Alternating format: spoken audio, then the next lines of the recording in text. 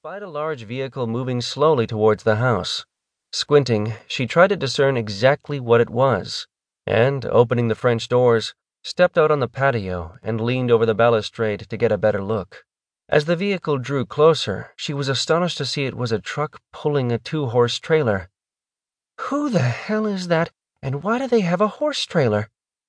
Hurriedly stubbing out her cigarette, she ran back inside, grabbed a jacket, and moved quickly from her room, trotting down the stairs at a clip. The barn was at the back of her home, and if she was lucky, she'd be able to intercept the approaching truck and trailer before it hit the lane that would take it there. But darting through the front door, she saw she was a few seconds too late. Shit, now what?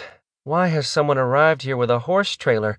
It can't be the guy Max sent. My horses are going in the van, not some rinky-dink trailer. Dashing through the house, she burst out the back door just in time to see the truck pull to a stop. But to her surprise, she spied a horse already on board. The truck was decent enough, a late-model Ford, and the trailer was modern, wide, and sleek. It certainly didn't compare to the luxurious van she moved her horses in, but it was one of the better rigs she'd seen. Why it was on her family's property, however, was still to be determined.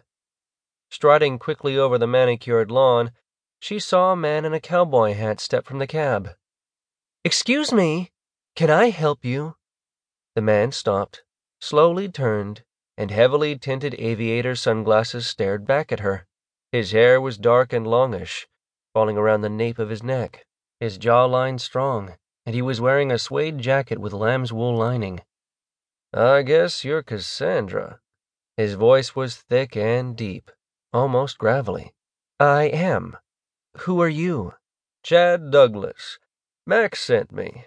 Said you were in dire straits. Needed to get your horses to the Mill Creek show." "I do. Yes, I do. But I don't understand. You've already got a horse and a trailer with you. What are you going to do, clone yourself?" "Whoa," he exclaimed, holding up his hands. "I came here to do a friend a favor. I don't need to be spoken to like that. I'll catch you later." Cassandra watched in shock as he moved to open the driver's door. "Wait!" she shouted, running around the truck. "I'm just really irritated. I didn't expect to find myself in this mess. Did you want to leave your horse and rig here? Is that the plan? Then how do you get back? I don't understand any of this." "You'd best slow down and catch your breath, or you'll have a stroke about 30 years too early." "I don't have time to slow down. My horses have to be loaded and out of here in less than an hour." "I do realize that," he replied calmly, crossing his arms and leaning against the side of his truck. "But if you don't settle a bit, you won't be getting out of here at all. Now, do you want to keep yelling, or do you want me to explain how I can help you?"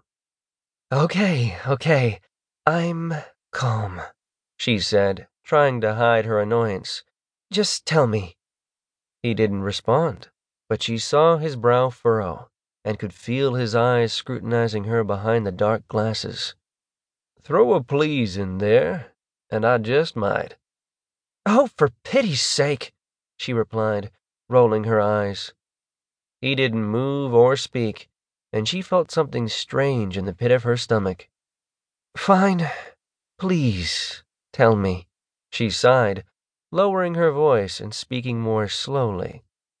"I'm heading up there anyway, and I was just leaving when Max called and—" "Did he also tell you I have 3 horses to transport?"